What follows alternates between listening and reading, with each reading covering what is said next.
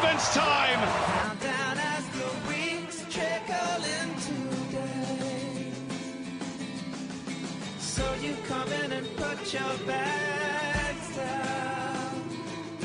I know there's something in the air. How can I do this to you right now? You're over there when I need you here. My happiness slowly creeping back. Now you're at We just need to keep fighting and then make sure that we turn things around and believe that things will go our way and decisions will go our way. And because you saw tonight, the first 15 minutes was great. You saw Taggart more combining, and we were causing a lot of problems. It would have been a great game if it was 11v11. The Raw may have confidence the results will come, but as a fan, it would be nice to see them sooner rather than later. Welcome to another edition of the Brisbane Football Review, here for a special therapy session for the next hour or so, as we take you through a weekend that was interesting to say the least.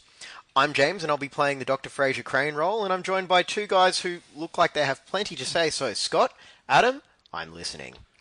Yeah, well, I'll tell you what, if it keeps on going like this, I think there's going to be a few that are going to want to leave the building because it's getting pretty sort of critical now, I'd say, I think, for the fans. And, yeah, I think as far as the men go, they need a win. They need one fast. And I will say we're not going to go all Atlanta Sports Radio and start having hug it out sessions for 4 hours. But, Scott, how are you? I'm okay. You don't need a hug? No, I'm good.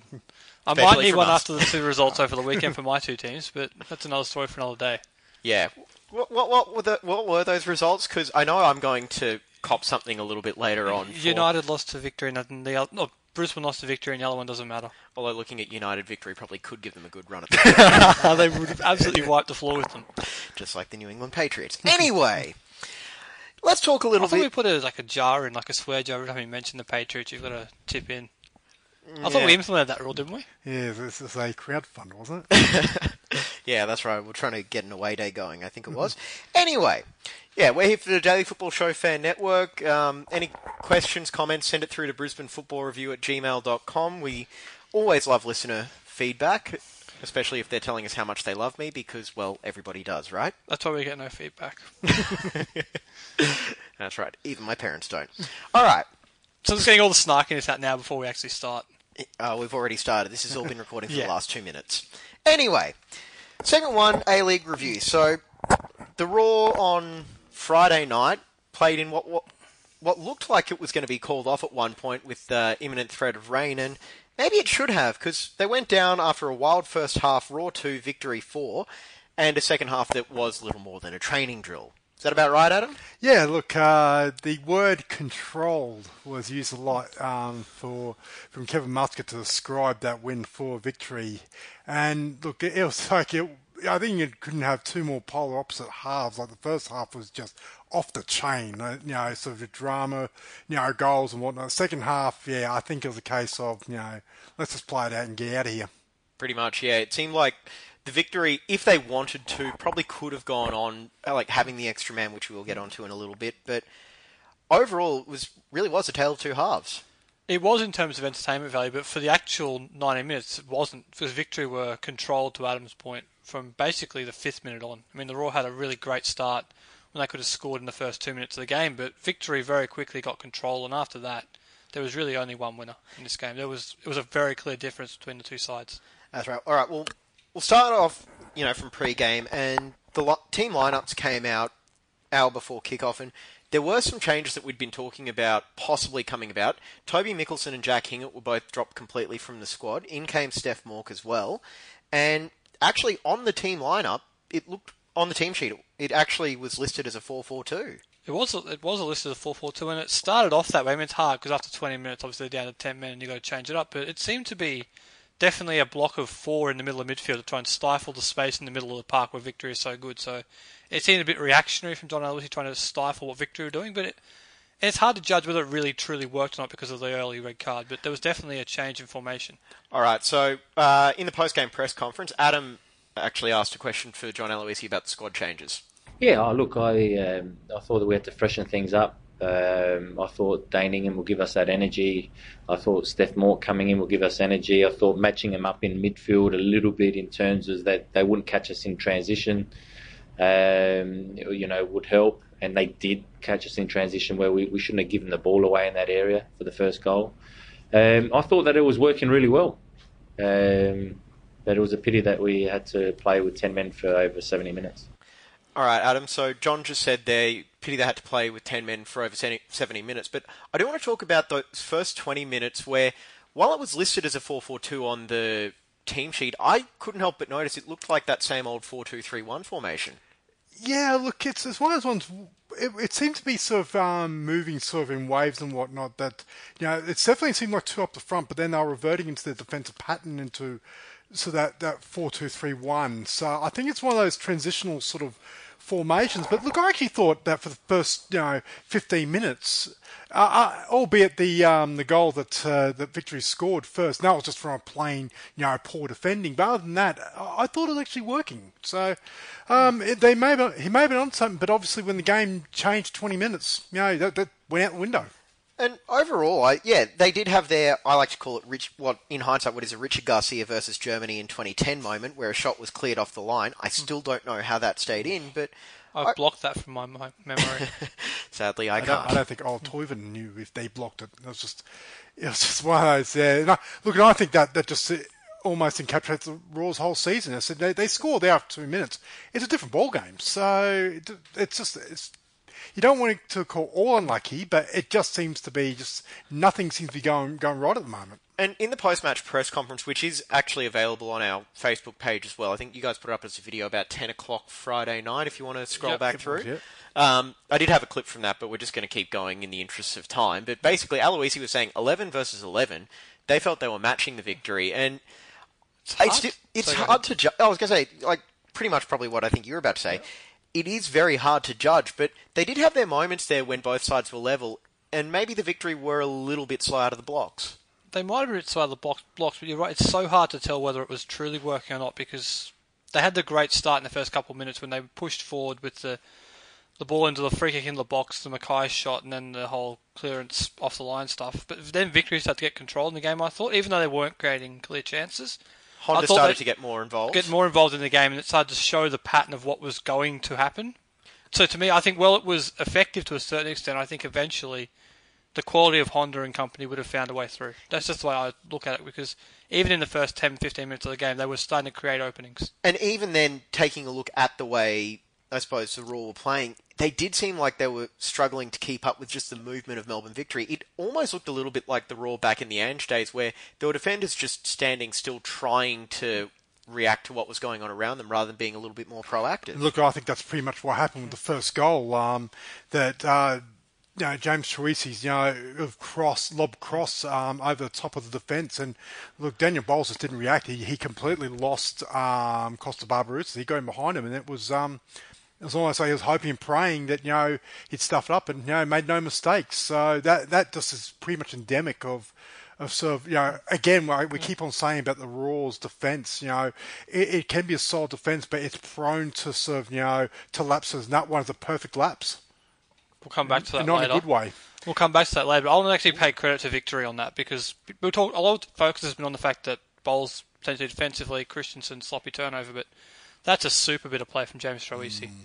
That's absolutely beautiful stuff to watch. Why can't he do that more consistently, and maybe become a regular option for the Socceroos? I don't. We're not for fuck's sake here, but that's something they can answer, I think. Yeah, and I did also wonder if he's trying to go for the Kevin Muscat look there. There's a few of them heading in that direction. Yeah, including their left back, I think. Yeah, he's getting close. Their left back, though, Corey Brown, was at the centre of what was probably the most debated moment of the first half, which was Eric Bortiak getting sent off for 2 yellow cards. What's debatable about it? Well, okay, so yellow card for a late challenge on Corey Brown, yes. And then a second one for reacting after Toivonen came up and tried to say, good job, idiot. Yeah, he could have got the yellow card for the reaction on Toivonen. He could have got the reaction on Troisi as well. I mean, he completely lost it. So my first reaction was, he deserved both yellow cards because he absolutely lost his head, and it was also unsurprising because we've seen his frustration building like for the last year and a half with the way that he has been getting hacked in games. You saw his frustration building from the moment he went down when Troisi...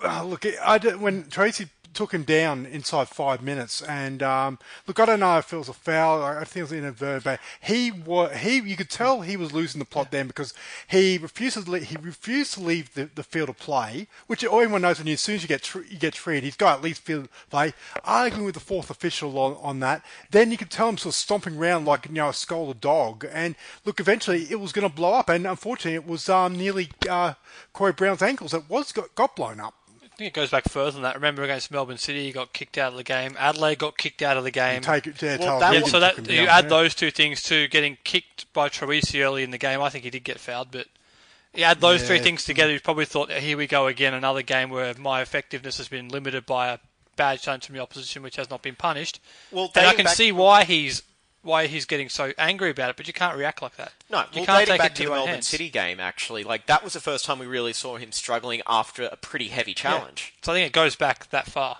That was the first time it happened. Then Adelaide, I think Taylor Egan kicked him in that game. He got a yellow card for that. It was his first one, and at least it wasn't his eyes. It wasn't his eyes, but it goes back that far.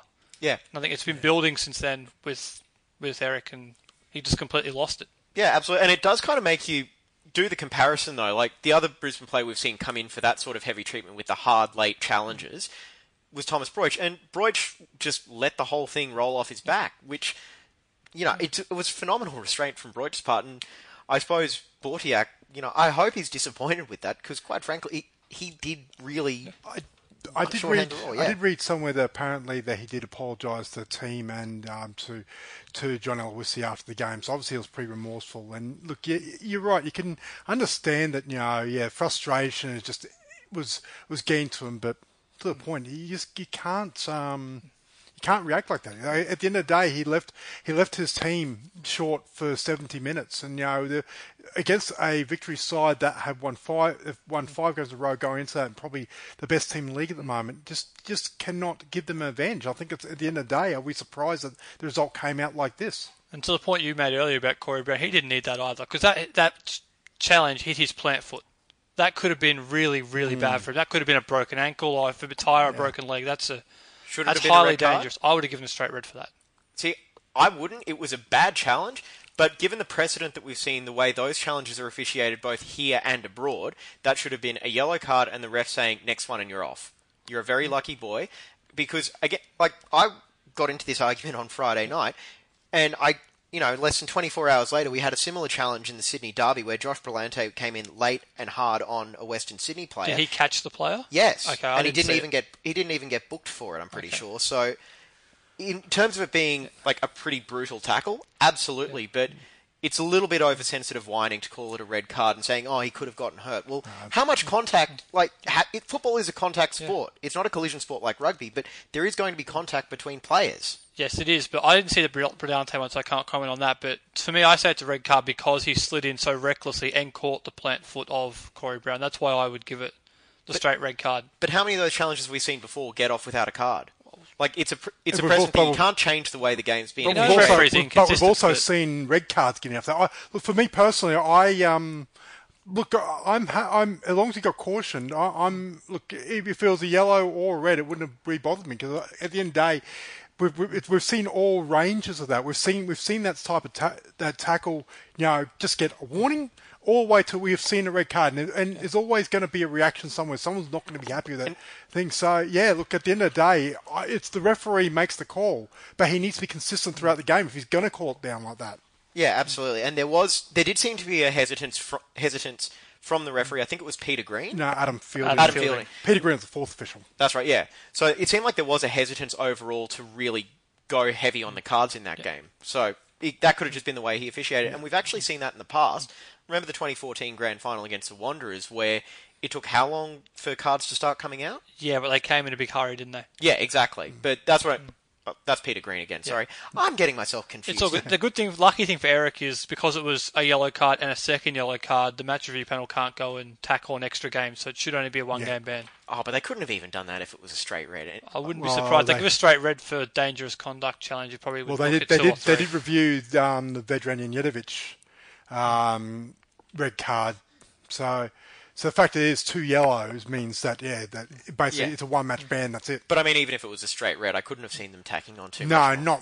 No, because at the end of the day, look, even though it was a crude challenge, it was still, I guess, quite, you probably can't see me because audio visual, but a football challenge.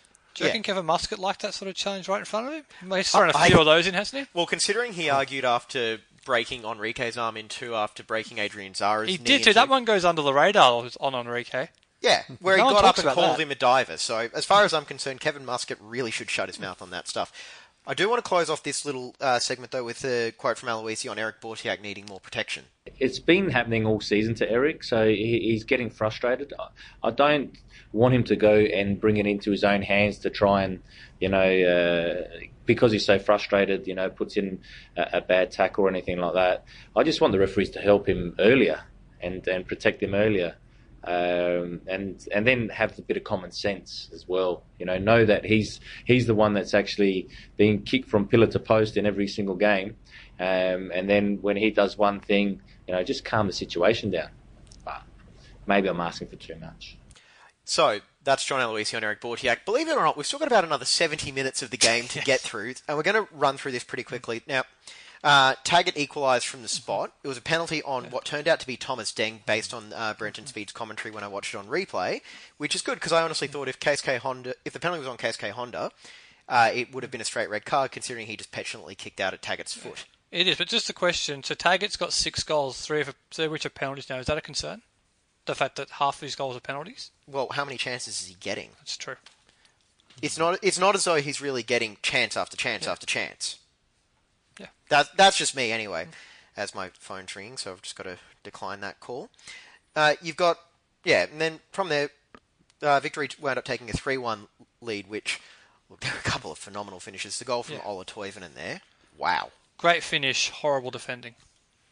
Horrible defending, having a strike like that free in the box with so many players around the area who could have picked him up. It's not great. He made the run I've been wanting to see an A-League striker make for ages, where the entire backline just keeps dropping, and then he just sort of drops off them and gets ready to hit the ball into the goal. But you got to, like I said, you're right. It was the defending wasn't great on that, but also as well, I'd take the odds of how many A-League strikers in this league at the moment would have actually executed on that. I could probably think of 2 or 3.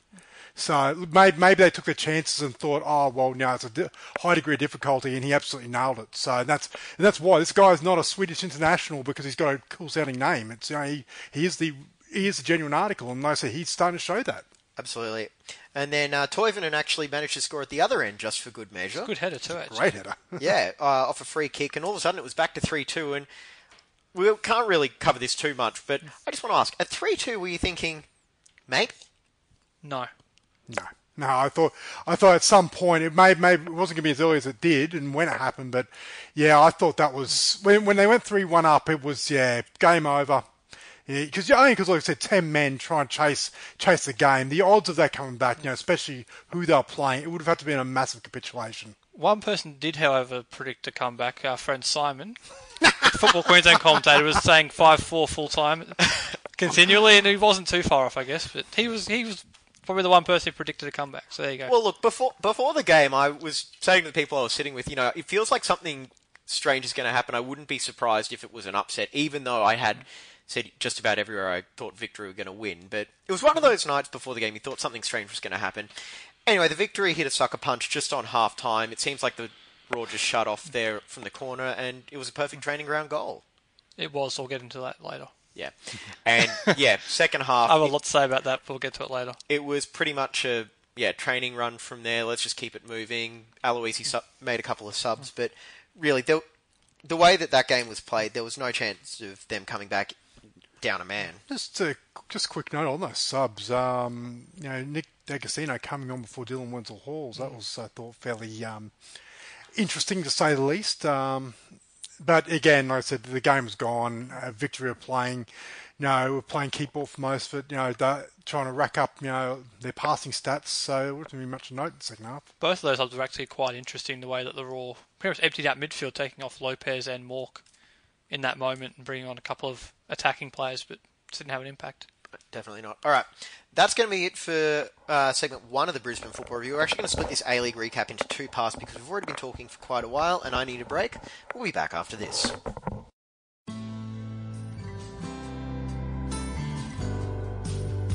You're listening to the Brisbane Football Review. We'll be back after this. Look, I understand that there's going to be a little bit of noise that comes with the territory. As a player, playing overseas as a striker, you like one week and you hate it the next. As a coach, you hate it most of the time. So it's part of it. But you can't listen to what the noise is about. You have to focus and prepare and make sure that the team is ready to go, and then that's what being a coach is all about. Welcome back to the Brisbane Football Review. It's James Scott and Adam here, and that was John Aloisi last Thursday talking about the noise surrounding, I suppose, his job security at the moment. And this is going to be a follow-on from segment 1. We covered it a little bit last week talking about how secure John Aloisi was in his role. I kind of want to take that a little bit further here and talk about, all right, let's assume that Aloisi is going to be in the job for the foreseeable future, so at least through the next couple of months, whatever. What needs to change for what is a 3-game losing streak and some pretty disappointing results so far?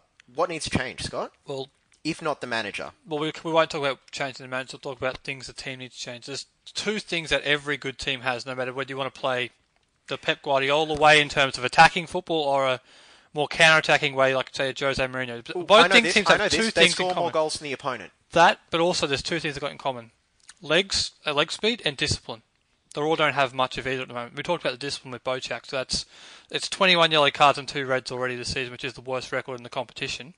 And leg speed, and particularly in midfield, the Raw are really struggling at that at the moment.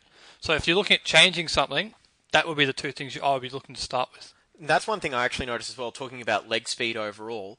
It just seems like the side right now, as a whole, they're just sitting there waiting to react to what's in front of them rather than being as possibly proactive and maybe a little bit more aggressive trying to get the ball back. Yeah, look, I think, to Scott's point, I think he's sort of be spot on there because at the end of the day, I think one is not exclusive to the other either because I think, they seem to be in a lot of the times. I think we pulled our stat from the Opta stats about how many duels that they've won and lost, and it's below 50%, which leads me to believe that you're right, it's reactionary, which means that sometimes those reactions can be very late, which turns into needless fouls, which means the yellow cards. And look, the red card on Botiak, that was bordering sort of. That was just a crazy moment, so you can't really say that's reactionary. But look, I think one's not exclusive to the other. I think because they're reacting, because they probably don't have the fitness, which is strange to a point, but given the length of their preseason, maybe the long preseason is starting to manifest now. Maybe that's the issue. But look, I think that's really a factor that needs to be worked. I don't know if there's a short-term solution to it, but it is a problem. I'm not actually too sure fitness is necessarily an issue because you look at the way that they've finished games, they've typically been the stronger team in the final 15 minutes. Yeah, I'm not sure it's a fitness issue, but with the midfield, it's just Christensen and Lopez and Mackay are all very good players on the ball, but again with leg speed, I don't think there's enough leg speed and running power in that midfield to make the team tick. That's a big question. And with the discipline, it's not even just the Bochak red card, it's just you see them all the time. Every time something goes against them, always throwing their arms up in the air. One thing can kind of lead to another. You see on the sidelines, there's quite often demonstrative. I think it's also a change in mindset as well. That might be the thing, just to go into a game with a positive mindset. And even if things start going against you, just try and keep that mindset going. And that might sort the discipline problem out a little bit as well. Well, following on from that, it does look like a side that is very bereft of confidence right now. Where if one thing, they've done a phenomenal job fighting back in a couple of games. Like, for example, the game out in Mudgee against the Wanderers, where they were down 2-0 and it looked like it could have gotten really bad, and then they all managed to pull it back there. That's a good example of why I don't think it's a fitness issue, because that was a pretty warm day out there from memory, and you're right, after about 20-25 minutes, when they did get their legs up and running, they did run over the top of the Wanderers. So I don't think it's a fitness issue. We did see a couple of squad changes come in right now, and I do think we talked about the being overrun a little bit in midfield. Probably the lack of what's the right way to put this? The lack of Stephen Mork and Brett Holman, like lack of availability for them. Holman obviously hasn't been available all season. Mork's been in and out through injury and suspension so far. So I will say about Mork. Mork might be a player who can add that leg speed in the midfield, but because he had an injury, he's been in and out because of injury and a red card, it's kind of taken away the momentum from him. So as he gets back in, he might be able to provide that for them. Yeah, but absolutely. so far it's been lacking this season. But that's what I mean. Like Mackay, look, he's an ever-present. We know what he can do, and he'll run for 90 minutes no matter what. And I think, even when his career is done, he'll be able to run around the NPL for years on end. But, I don't know. Adam, you're looking very quiet at the moment. Let's get you in on this. Yeah, look, to be honest, it's there's not much more I could add to that. It's look, I think at the end of the day, the simplistic argument is change the manager. But look, the thing that's not in our control. That's exactly it. And at the end of the day, I sort of argue to those people that have saying that, and it seems obviously that noise is growing and growing. Well, then what's your solution to that? Like, as you, Scott, have pointed out, a very, very, a good logical argument. Say, well, look, it's the players. So it's not just the players. Yeah, I know it's not just the players, but what I'm saying is that the whole thing of, well, if you want to sack Aloisi, well, what's your solution to that? Or is it just a case of we just wave when I say we, then the Raw, they just wave the white flag and say, this season's done for. 8 games in. I just think it's this whole, and I think a lot of it is vendetta driven. It wouldn't matter if he goes on a 6 or 7 game winning streak. There's going to be people that he's just rubbed people the wrong way.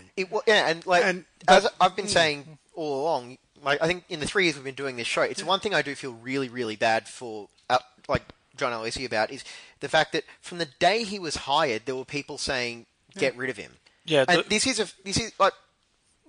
is one of the downsides of this fan base in general, where they're so quick to demand a massive change. Like, you remember Mike Mulvey had been in the job for, a month and a half?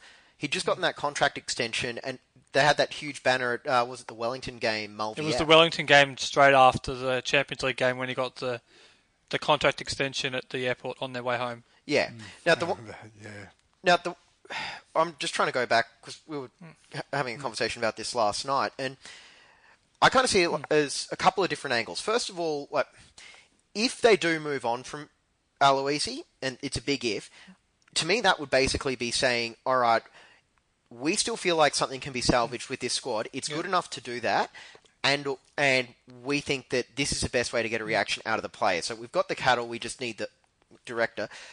Or the counterpoint to getting rid of John Aloisi, and you touched on this already, Adam, who's going to replace him? Because right off the top of my head, I can't think of anyone that's available right now. There's nobody obvious in Australian football right now in the country who's a logical, definite improvement on John Aloisi, because there's just all of obvious candidates were taken up during the off-season. And we're not going to repeat it, but there's been some absolutely ridiculous suggestions, which I really don't want to entertain. I think they're just idiotic. I will say, if they are actually going to head in this direction, I hope it's planned out and forethought, and they have someone ready to go who is actually the long-term solution. Because I think, remember last time when they got rid of Mulvey so soon, and they kind of brought Tyson in, but he was only till the end of the season. That kind and of he wasn't meant to be the manager. It made it a difficult sort of transition, because he was just an 8-month stopgap, which really wrote the whole thing. Where you felt at times that the players are given up, the fans are given up, and it's just not a great environment. Look at for the sake of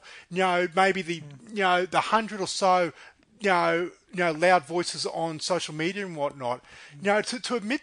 For the club to admit to giving up on the season, that's where you're going to have 1,000 people say, what? Why am I paying my money? If this club's given up on this season because they want up so soon in the season as well. Saving for the social media hyperbole, I do feel like you could hire a manager that is a significant downgrade on Aloisi. And I've seen some named. Yeah, exactly. That's what like. Just like you obviously if say Ange Postecoglou wanted to come back in a second, nothing against Aloisi there. It's Ange, but also like some of the other replacements, otherwise you might wind up having to dip down into the NPL stocks. And is that really going to be? I would love to see a guy like a Warren Moon or a Ben Kahn or a few of the or one of the Pittick brothers get a chance. The problem is that nothing is going to change, and they're just going to get their You'd have to give are them- going to get this. And this is a fan base that will not want. They're addicted to winning. That would be a long-term approach. If you brought someone like that into the professional game, you'd have to give them time to grow into the actual professional football, which is a step up for them. There'd be a long process with them. Okay, Yeah. I think I'd be all for it, but it'd have to take time. I just want to make one last point. thing, Adam, because then we will keep moving. Yep. The thing is that if the fan base of this club over the years have demonstrated that they can accept that there's going to be a rebuilding season or something like that, then I think it'd be a good idea. But that result ultimately is what keeps this club alive and keeps the fans interested. And the problem is that I know as much as they want to say, oh, you got to sack Aloisi, until there is a good solid replacement that is actually going to improve this side, there's no point, because in the end you're just throwing away the season. Absolutely. And look, the one thing I will say about Aloisi as well, I think from our interactions with him and whatnot, I know he says the same stuff over and over in press conferences, whatnot. The way he's wired, I guarantee he's sitting in his office, going home every day, going, I'm going to turn this around. I have to be that guy. Now, whether He's still or not got he the does, belief. That's the positive. Yeah. He still believes he can do it. and whether or not he is the one that does it, that's going to be determined by the results over the next little while. But bottom line is, it's not for a lack of belief. Now, I just wanted to finish off the segment with this quote from Aloisi talking about having the belief that things are going to turn. You know what? It's 3 losses in a row. Against Adelaide, we didn't deserve to lose. Last week, the last half hour wasn't great. Tonight, the first 20 minutes was very good. I thought that to be honest, I thought that we were matching victory and that we could have gone on to get a really positive result. They will turn for us. It will turn for us. When you keep playing like that, it will turn. We're not going to get too carried away that that we're not a good side. Like you said, last year we had a similar start, but last year we had a lot of injuries and it was going to take us a lot longer to get going. This year we haven't got those injuries. We've got Mort coming back in who looked good. We had Taggart coming off of that injury who looked good. And I think that we're going to, we'll get our wins a lot earlier than we did last year. We went on a run last year, 7 out of 10 games we won. We'll go on another run like that. We just have to make sure that we pick ourselves up and we're ready for Wellington. And we stick together, which you saw tonight, even with 10 men, the boys ran and fought together. All right, so we've covered the manager situation again. Now I want to move on. Same time next week? Actually, no, because it'll be Christmas Day. So if you want to record Christmas Day, you guys can fair take point, it. well made. Yep. All right. Yes, we are recording on a Tuesday, by the way. Now, I want to talk about the players. We saw some changes, as mentioned in segment 1. One of the players that was dropped was Jack Hingett, and obviously they still shipped another 4 goals. And I kind of feel like Hingett was made a little bit of a scapegoat. I suppose probably because A, he's got the confidence to bounce back from being dropped, and B, Dane Ingham is a pretty natural replacement. Yep. So, Scott, you've been teasing this for a while. What Yeah, I just what are want your to thoughts on the defence? pick up something. Adam said a couple of times now, both in our post-match show on Friday and in segment 1 here, that the Roar are Adam's not got the biggest grin He on has. his face right now. he has. I'm thinking, oh my He God, said that defend the this. Roar are not a bad defensive side. I disagree, because you said that it's basically your whole premise is they have lapses, but generally speaking, they're not bad. I don't think they've got bad Yeah. players. I think their execution hasn't been there. The thing is, if you have lapses very similar every single week, good teams don't do that, right? Good teams at the top of the table don't have the same sort of lapses every single week. I'm not going Now- to make a Man United joke. I'm not going to make a They're Man not United top of the table. They're rubbish. Anyway, the Roar conceded 5 goals inside the first 20 minutes of games. They conceded 5 goals either side of halftime. That's obviously stuff we talked about in the past. It's poor starts, and then around the halftime interval. Do you know what happened twice on Friday night, James? When the Roar scored. They scored. The Roar scored, and within 5 minutes they conceded again. So it seems like it's a focus problem there. And again, and the great example is stoppage time. The second minute of stoppage time, Victory had their short corner. That is, obviously it's a fantastic goal for Victory, but from a Raw perspective, that is about as bad as it can get defensively. Yep. So I think that you say the Raw aren't a bad defensive team. I think they've shown signs that Okay, Adam, right that of they are. response. Right, yeah, my response. Yeah, look, that sort of makes my point that what I know that they concede 5 early on and 5 minutes after the interval and after goals, but what about the rest of the time? Well, that's the whole point. They're conceding all this at key points No, in the game. look, I see your point about the focus, and that's a mental attribute. And that's something absolutely they've got to work on. But look,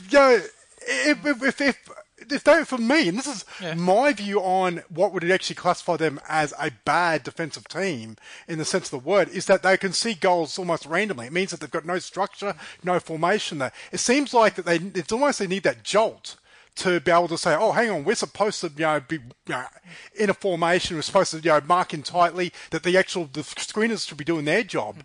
That's what I think why I don't think they're bad as such. Look, I take your point on board that focus is a real issue. Yeah.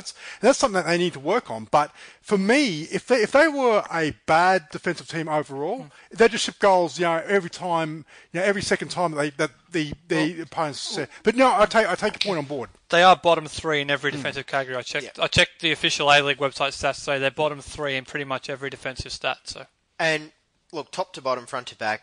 It's a whole team thing. It's not just a back four. You defend as a team. Yeah. I don't think that there's anyone in the squad that can look at the way that they've played this year and say, I've been good enough. Like, I think some of the players, like we were talking as well, like Papadopoulos, Jamie Young, even Adam Taggart to an extent, might be able to say, and Alex Lopez as well, they're the sorts of guys that can say, look, I've done well, but I need to do more. Yeah, I think you can pick out individuals who've done quite well. You're right. You can pick out individuals who've done well, but collectively, I think the defending this season has been bad. The whole is not equaling the sum of the parts right now. All right. So I kind of want to use this as a bit of a springboard in terms of player changes that could happen as well. Luke De Vere was left out of the Youth League side as they beat Melbourne City 3-1 down in Melbourne in the second edition of the Thunder and Lightning Derby for 2018. Yes. And bright sunny day as well. I know. A rare event for that game. Go figure. Not rained out, but that's probably because the Raw were actually winning. It was an own goal, and then goals from Daniel Lek and Mirza Muradovic. Obviously, there's a bit of a logjam of guys capable of playing striker. Where does Muradovic sit? Because he's now got, 4 goals this season? He probably sits behind D'Agostino, Wenzel Halls, Taggart, and Enrique. Yep. Unfortunately, because he's in great form, but you would say it's probably the one position where Laura have got good young attacking depth up their sleeve. Yeah. So he's probably a bit down the pecking order at the moment. I think Mirza Muradovic. I think as well, guys like Daniel Lek and Shannon Brady, they're probably guys that say, you know what, they've done well with their opportunities in Youth League, but I wouldn't be just throwing them up in the top team. I think let them play out the Youth League season. They may be, if things don't improve, or the task of making top 2, top 4 is beyond them. There's sort of players that you may want to see come in, in February, March, and at least give them a go. But I think at the moment, I think it's important for them that they play out this NYL season because they've got a great opportunity here, especially ahead of Sunday, to really sort of put themselves in a position where they may be playing the first weekend of February. I agree with that, absolutely. They should stay and play the conclusion of the National Youth League and then bring them in confident on the back of that. And, of course, the curious case of Luke De Vere continues. Of course. Well, look, we still don't know if it's injury or form related. He hasn't been listed with an injury. It's clearly not injury. He played a week and a half ago at Lions Stadium. But all I'm saying is, for all we know, it could have been a rehab stint. Possibly. And, the fun kind of rehab stint where you're playing football, not a Charlie Sheen one. I think Luke... Oh, yeah. I'm not even going to touch that. No, that was just a joke. Got in enough trouble today anyway. Yeah, all right. So, quick touch on the news as well. Western Melbourne to enter the A-League in 2019-20 and South West Sydney in 2020-21. Okay. Yeah, I would have much preferred It's not much Canberra, of a surprise, is it? No. One thing I will say I disagree with is bringing Western Sydney in a year's time just to placate the Wanderers when they move to Parramatta Stadium. I'd just prefer to bring them in now. I get the whole point is you stagger it, you get the excitement of Western Melbourne coming in, then 12 months later you get the excitement of them coming in. But I just think if you're going to expand, just bring them in because they're more ready than Western Melbourne when you think about it because their stadium, Campbelltown, is ready to go. Yeah. Whereas the Western Melbourne bid hasn't even broken ground on theirs yet. It's interesting take because I actually thought it might have been the other way, where that basically there was those rumours ahead of the board meeting to say that the expansion was going to be delayed to 2021. But then obviously the negative reaction from the fans about that, and maybe the FFA board went back to say, okay, which one of you two is ready to go in next season? And I thought maybe, but you actually raised a fair point. Maybe change my mind on that. Maybe, Yeah. All right. All I will say is, look, those two I'm not surprised we got a new Sydney or Melbourne club, but I'm more excited about what's going forward with. I'm more excited about what's going forward, where they said there's a national second division working group to be established, and there was also a report during the week from. It was Vince Regari and Don Bosti, the two Sydney Morning Morning Herald. I'd actually trust those guys then. Yep. Brisbane City is a leading contender for further A-League expansion, and it seems like this is hopefully going to kickstart the A-League growing further and further. And Chris Nuku did say that expansion is an ongoing process. This isn't the end. It's going to continue Which is what we wanted to hear. We didn't want to stop at 12 and say, oh, okay, that's it. We're happy with that. No, it can't. It's got to be. It's not going to be a short-term amendment. It's got to be a long-term plan as well. Absolutely. It's good that Queensland's on the agenda because the second team in this part of the world is necessary. Required. All right. That's going to be it for what was a very draining first couple of segments of the Brisbane Football Review. I am very much looking forward to segment 3, though. We'll be back after this.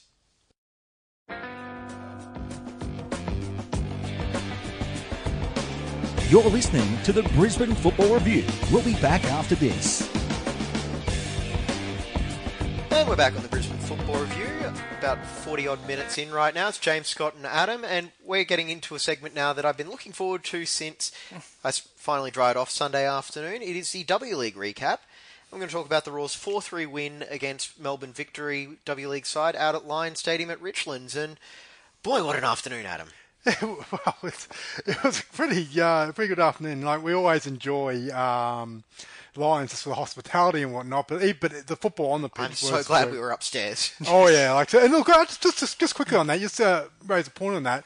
I think well done to the fans that on Friday night were sitting in the rain, and those who made it out on Sunday, sort of also in the open areas of Lions Stadium. So look, you say a lot about the fans, but there's some out there that are passionate. They're willing to do anything. To be fair, you said a lot about the fans. We said nothing. Well, yeah. I think there was just over 1,000 people there as well on Sunday, which was a really good effort. So.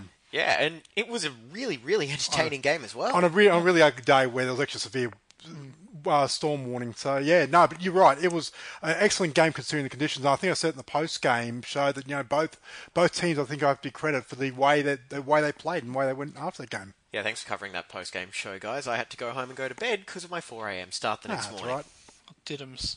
Yeah, that was a long Feel so sorry for you. I don't have to sit through my NFL team losing a lot, but that was one of them. Anyway, Alira Toby opened the scoring, and actually no, before we get into that, I want to get Mel Andretta's thoughts on the game. Yeah, I thought we got off to a really good start, positive, aggressive. It's the way we prepared all week, and we said we weren't going to take a backward step, and when you're up against the team that's performing best in the league at the moment and undefeated, I think that's a mentality you have to bring to the game, and the girls did that, and then of course things got a bit different as the game went on. Made it interesting. How beneficial was it playing in front for most of the game? Yeah, look, I think, that's really important for us. We're always talking about that positivity and creating the first chance, and when we do that, we know we perform well, and we did that today, and we got the 3 points. So it's part of what we try to do, and today it worked out for us. So that was obviously a very happy Mel Andretta, and maybe a little bit relieved with the way the game played out. So the Raw's 4 goals, there were Alira Toby, own goals from Dumont and Dowie, and then Nagasato, and Victory, 3 goals from Nan Dowie and Emily Gielnick, and both teams' last goals came in stoppage time, and boy did it set up for a tense finish. It was a very tense finish, you're right, because Victory the rain helped, but they were coming home with a wet sail. Because they literally, you're right, but they were running over the Raw at the end, unfortunately for the Raw. But it didn't the goal help from that the Raw Nagasato was 9 players. On the pitch. We'll get to that in a minute, but the goal from Nagasato was really, really important because it came at such a crucial time. Victory had just got a goal back to halve the deficit, and they had another chance as well. So it was such an important goal for the Raw. And you mentioned if you look down the run sheet, we're going to get to that in a little bit. Well, you just brought it up. I wonder why you went to the end of the game in the first place. But to your point earlier about Mel and relief, she was very, very clearly relieved at full time when the whistle finally went. That's right. So Alira Toby, she opened up the scoring. It was a bit of a high press from her that actually wound up leading to the first goal, where she robbed Laura Alloway and then saw the keeper off the line and took a very well hit shot into the goal.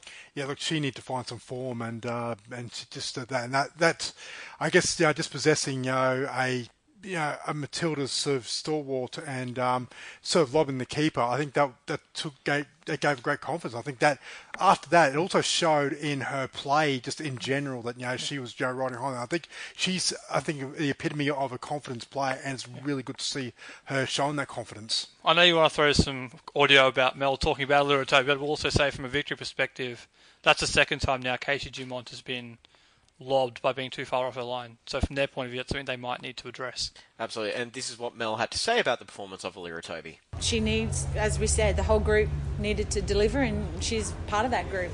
Everyone relies on a good 9, and she needed to put in a performance like that, and I'm really pleased that on the back of hard work, committed in defence and in attack breaking the line, she did that. Good on her. I'm proud of her. So yes, Mel is very proud of the performance of Alira Toby, and I got to admit, even though it was victory play, I was super impressed with Victory's first goal. Oh, look, the free kick. Look, she's what a hit. she's a quality player, Christine Nairn, and it's funny when in the lead up to that, we were thinking that for sure, it was going to be Emily Gilnick that took the free kick, and being on the right side for her as well, and Nairn just stacked up and just absolutely bamboozled McCann. Some fool sitting at this table said Gilnick was going to hit the tree behind the goal. The free kick. So I was wrong on both counts. Yeah, and where we were sitting, like, it was let's be honest, a fairly raw, friendly area, and like everyone just went, "Oh my god, that was awesome!" Do you know it's a good free kick when the goalkeeper just doesn't even bother moving? Yeah, the ball had hit the back of the net by the time Mackenzie Arnold could do anything about it, and that's about all she could do about it. Yeah, aside from just turning around and going, "You got me there." Yeah, it was one of those unsavable ones. Yes.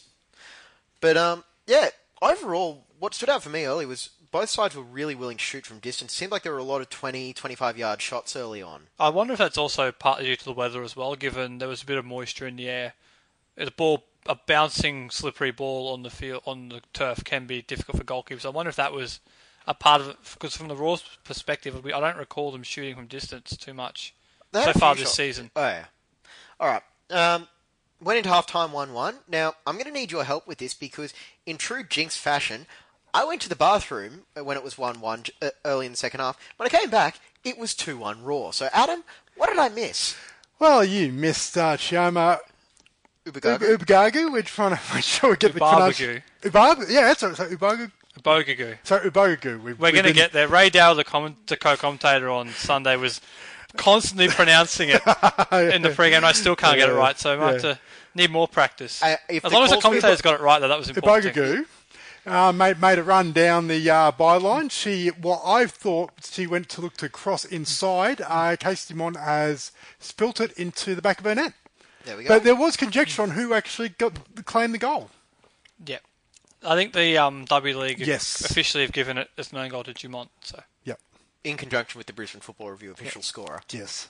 Which was... So Chioma's probably a bit disappointed not to be given credit for that goal, because all strikers want the credit. We would love to give another goal. Absolutely, but love to. Plain to see, it was Casey Dumont's own goal. Someone who I would have loved to have awarded a goal to as well was Claire Polkinghorn, who was involved in the third one where she tried to score, and unfortunately Natasha Dowie robbed her of that opportunity by conceding an own goal. Can't stop scoring. No. Yeah.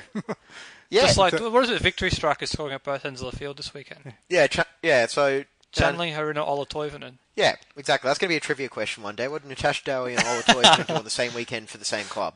Against the same opponents. Yeah, that's right.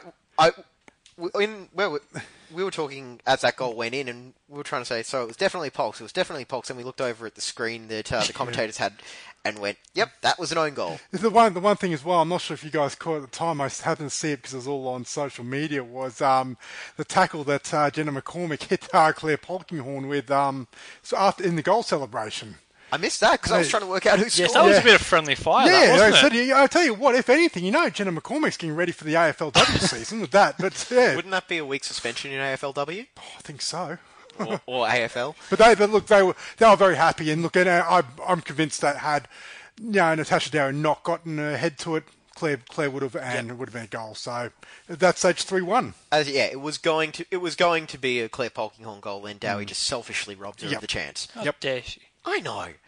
But Natasha Dowie did manage to get a goal in the right net eventually, tapping in after Emily Gilnick hit the post, and next thing we knew it was game on at 3-2 going into the 90th minute. Yeah, it was, as mentioned earlier, it was really entertaining the last 10 minutes of this game. The last 10 minutes was kind of like the first half in the A-League. It was just absolutely everything going on. I mean, you had injuries and cards and obviously goals, which we're getting to. And it was also teaming down with rain at that stage. So, yeah, look, it was pulsating stuff. And, yeah, as good as Alira Toby's strike was, this was my favourite goal I've seen all weekend, especially when it wasn't scored by Southampton.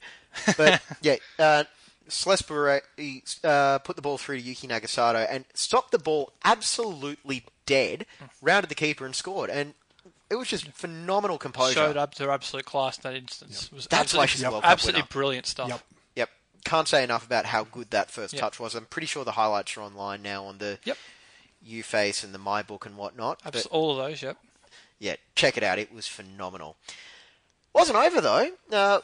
Emily Gilnick made it 4-3 at 90 plus 2, and all of a sudden there was a little bit of conjecture about what was going to have to happen next. Yes, I distinctly remember hearing the Victory coach, Jeff Hopkins, telling his players, keep going, there's only 2 minutes to go.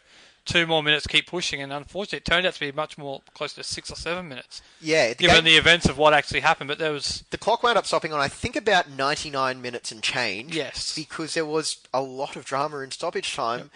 As the rain actually started coming down, we could hear, there were calls from downstairs going, is the game going to get called off? And this is what Mel Andretta actually had to say about that. I remember to have that audio.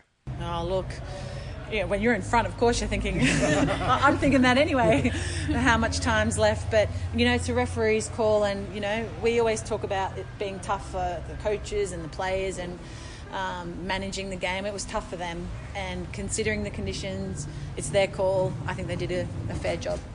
And, yeah, that was Mel giving, I'd say, a fairly politically correct answer there, because I think she would have been more than happy for the game to be called off there 4-3 after 93 minutes. And I suppose it is at the ref's discretion to... It wasn't until close to injury time when you could actually see the ball distinctly slowing down, though. So I will give the referee that. It was very late in the game when the weather was actually starting to impact the roll of the ball. Yeah, and with, 60 seconds to go, I don't think anyone would have really complained too much if the ref had said, all right, ball's not rolling. I think the ref might have also been thinking, look, there's only a couple of minutes to go, let's just get the game over with. And yeah, hopefully nothing happens, and unfortunately something did happen. Yeah, ball came down Victory's right wing, and Carson Pickett, who is looking so much more comfortable this year, wound up sliding in to try and clear it out, and Emily Gilnick tried to jump over her. It wasn't anything malicious, it was just total accidental collision, and wound up collecting Carson Pickett in the face with a knee. And the ball stopped dead, that was the problem. Yeah. The ball wasn't rolling in that particular corner. I think it was the rain coming down off the roof was what caused the puddle in that area, and the ball just stopped dead. Yep, and accidental collision, there was a pretty decent stoppage. They were trying to get Carson Pickett stable and moved off the pitch, and this is what Mel Andretta had to say about the injury. Yeah, she's really good. I think it was more shock and, it was just hectic at the end.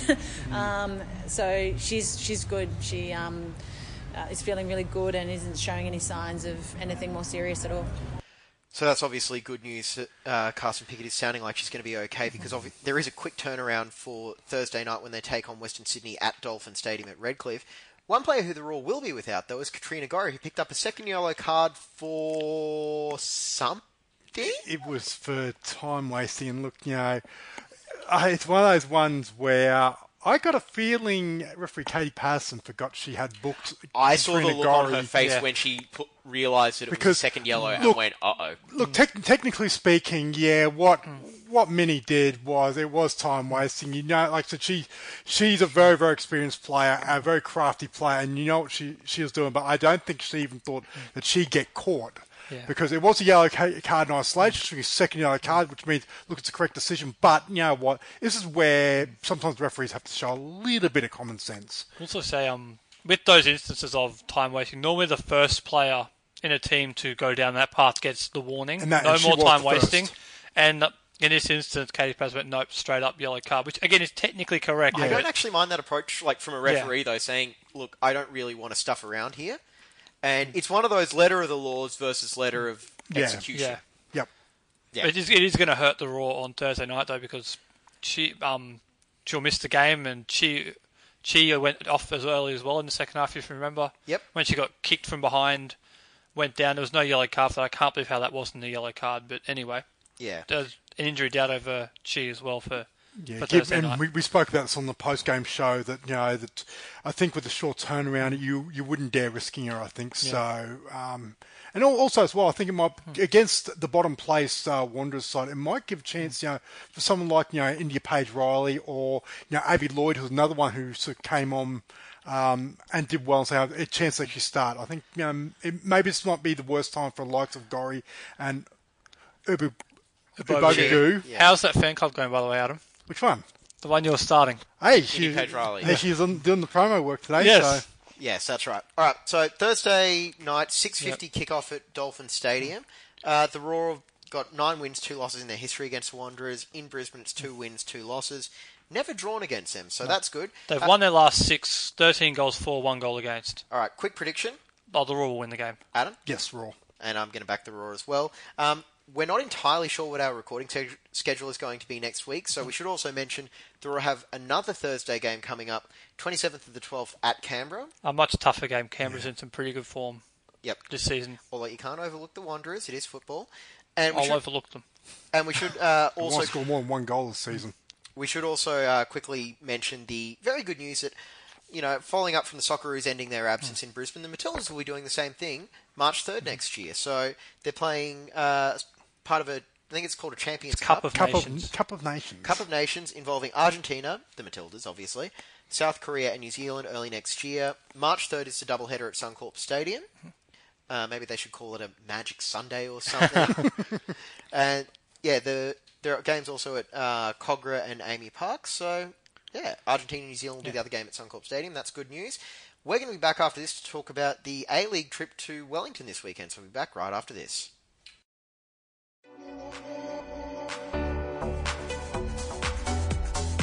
You're listening to the Brisbane Football Review. We'll be back after this. And we're back on the Brisbane Football Review, segment 4. It's James Scott and Adam here for the DFS Fan Network, and should probably get some plugs in. Email brisbanefootballreview@gmail.com. Send any comments, questions. We love to read it all, don't we? Absolutely. Send your complaints too. James. Facebook, obviously, Raw Review. We're still working on getting that changed. Twitter, @BNE Football. Instagram is non-existent. Snapchat, you really don't want to get into that sinkhole, but yeah. That about right? Something like that. No, maybe one day we'll go into WhatsApp and WeChat and when we get Who an said international audience. Who's on first? What? We should try and break the record of how many different social medias we can create. I reckon. Weibo. Yeah. All right. So, Saturday, We're gonna make a 4:35 Brisbane Brisbane time. Football Review MySpace for next week's show. You do that. Yeah. Saturday, 4:35 p.m. It is Brisbane Roar at Wellington Phoenix, a side that they haven't been able to find a breakthrough against, and they also haven't lost to in their last 4 games. So, first and foremost, how are Wellington winning 2 in a row all of a sudden, Adam? Look, admittedly, they're actually playing quite well at the moment. I think Mark Redan may have found the key to this team, and that starts with 3 at the back, and Roy Krishna finding some form. Is it the key to that also telling them that they're auditioning for a job with the Canberra Phoenix next year? Perhaps. Send your complaints from Wellington towards. Oh, please! By the time they get this. Either way, look, they are playing decent football, and look, it looks like that. Central Coast Mariners definitely played them into form. If you thought that their win over Sydney was a fluke, I think Sydney played them into form, didn't they? Yeah. So there is that. I'm still consistent in my opinion that Wellington is the least interesting opponent in the A-League. However, considering A-League results haven't really been going the Roar's way lately, there is a very high level of intrigue in finding out whether or not they can actually pick up a win here. Yeah, I mean, it's every game now for the Roar as this winless run without results goes on. The interest is always there in terms of getting a result, and it's an opportunity for them. They've got to take one soon to turn this around. And, the last 2 games that have been played in Queensland haven't been all that interesting, but we've seen some absolute crackers over the ditch. yeah, look, it was a 3-3 last year where Raw were down 3-0 after about 30 minutes. And, look, It's interesting because John Lucy sort of said in his remarks that they just need something to turn it around, and a win here, especially need a on the slump road, buster. they need something. But yeah, look, this is sort of game that if the Raw were playing well and they had some points in the bank, you'd say, you know what, you'd be happy with the draw on the road in Wellington, but Jesus, it's become must win. I think they need more than a draw, to be honest. Yeah. And the question is, how are they going to go about getting something better than a draw? Because obviously Eric Bortiak will be suspended for this match due to his red card, which, Who takes over as the playmaker from him? I see three options. Okay. Obviously, it all comes down to probably how you feel about Toby Mickelson, Enrique, or possibly even putting in a second striker like Nick D'Agostino. I think it's most likely to be Nick D'Agostino. I think after Mickelson was left out, and I completely missed it last week after his failure to track the run. We did talk about this on last week's show. We talked about this on Sunday. I completely missed it, the whole thing. We talked about it last Wednesday. I think you must have asked Adam about it, because I completely missed it. But because of that, people say you don't pay attention. I'm not sure Mickelson will be straight back in the same lineup, so I think it might be Nick D'Agostino who comes in. But it also possibly could be someone else, like a Daniel Leck, because he might change formation as well. Because I don't know if the block of four in midfield is going to be a permanent thing. So if he goes back to the 4-3-3, or 4-2-3-1, whatever you want to call it, you need another winger in there. And so I think at the very least, you still have the personnel to make those changes. Yeah. He's going to need. Yeah, I don't think 4-4-2 works when Wellington have seemed to settle on this back three or a back five in defence. It's going to make it very, very difficult to Raw to sort of really produce anything if they're basically playing five back in defence, which Wellington seem to be doing well. I think Kakache and not Fenton. I'm just it is Fenton on the other side. It is Fenton. Yep. No, I mean on the wing backs. Yeah, Fenton's on the right, Kakache's on the left. Oh yeah, yes too. Yeah.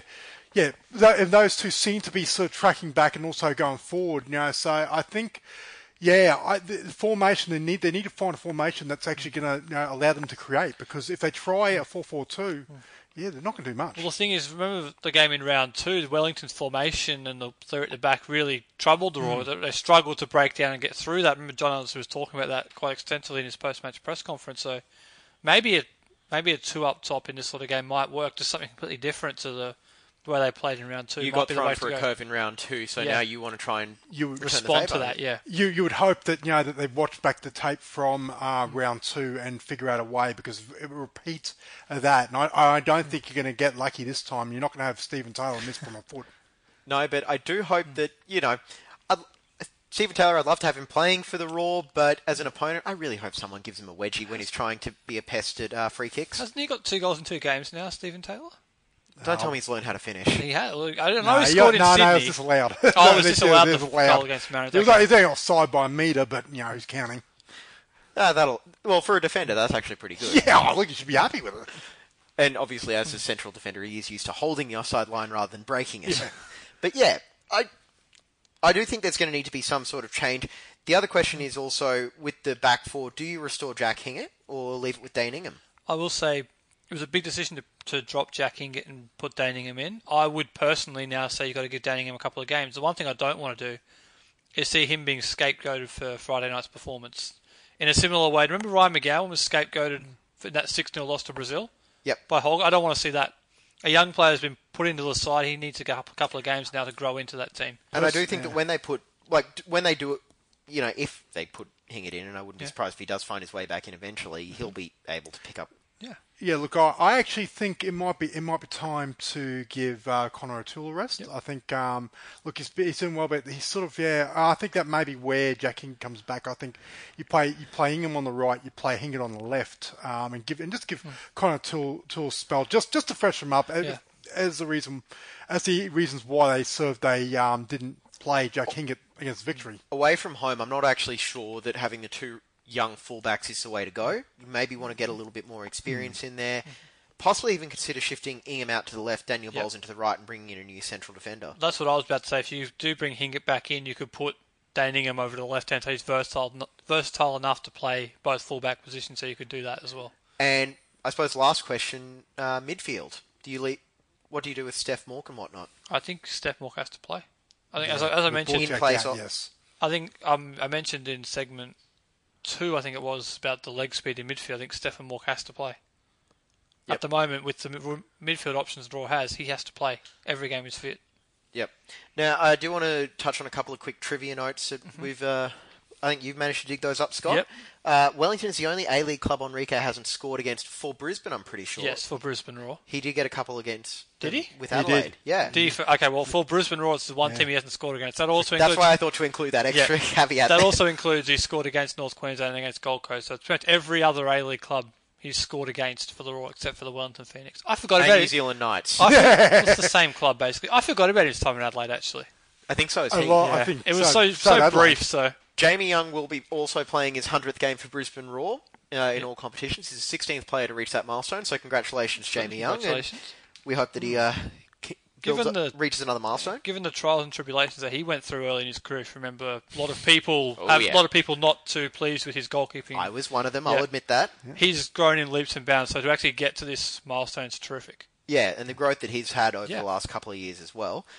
And finally, the other little trivia note, the Wellington midfielder Mundy, every time the New Zealand commentator says his name, I just keep getting reminded of Matt Mundy. Just me. I don't know if Mundy would be proud to be able to shoot as well as Mandy does. He scored a great goal in the FFA Cup preliminary rounds he against did. Western Pride, I believe Now- it was. I do remember There that. we go. Might have been the league, actually, but he scored a Here's the great league. goal against Western Pride. I remember that much, anyway. Yeah, that's just a bit of a flashback to Raw days gone by, back on the orange top with the maroon shoulders, I'm pretty sure. Fun times. It was. All right, so close out with a quick prediction. Adam? Ooh, geez. It's a head versus heart thing because, look, I hope the Raw wins because the impending apocalypse, might be coming if they get beat soundly. They won't be feeling very festive. No, it could be a long Christmas. But, This is a quick prediction, by the way. sorry, how much time we got? Look, I'm going to say draw. Scott? Wellington, unfortunately. You're probably going to see this when I'm presenting for another platform, but until the Raw give me a reason to back them, yes. Go ahead. until the Raw produce a couple of results to make me feel confident in, picking them to win, I'm going to have to say Phoenix here. I will also say we're also now looking for a new host. I think someone's stolen our host. It's just a loan job, and I've got to put money on. The put money loan in the fee bank hasn't come through yet, by the way. What fee? Exactly. We're still waiting for it to come through. I didn't realise I was worth anything. Yeah, gamble responsibly, people. No comment. All right, that's going to be it for this edition of the Brisbane Football Review. Scott, Adam, have a very Merry Christmas. Merry Christmas, boys. And same to our listeners out there as well. Yes, I hope everyone enjoys a little bit of rest over the upcoming festive period. If you're a retail worker, just keep ploughing through. It's going to get easier, I swear. And everyone enjoy the time over the next week. We'll be back at some point after Christmas. Otherwise, have a very good week. Enjoy the football this weekend, and Merry Christmas.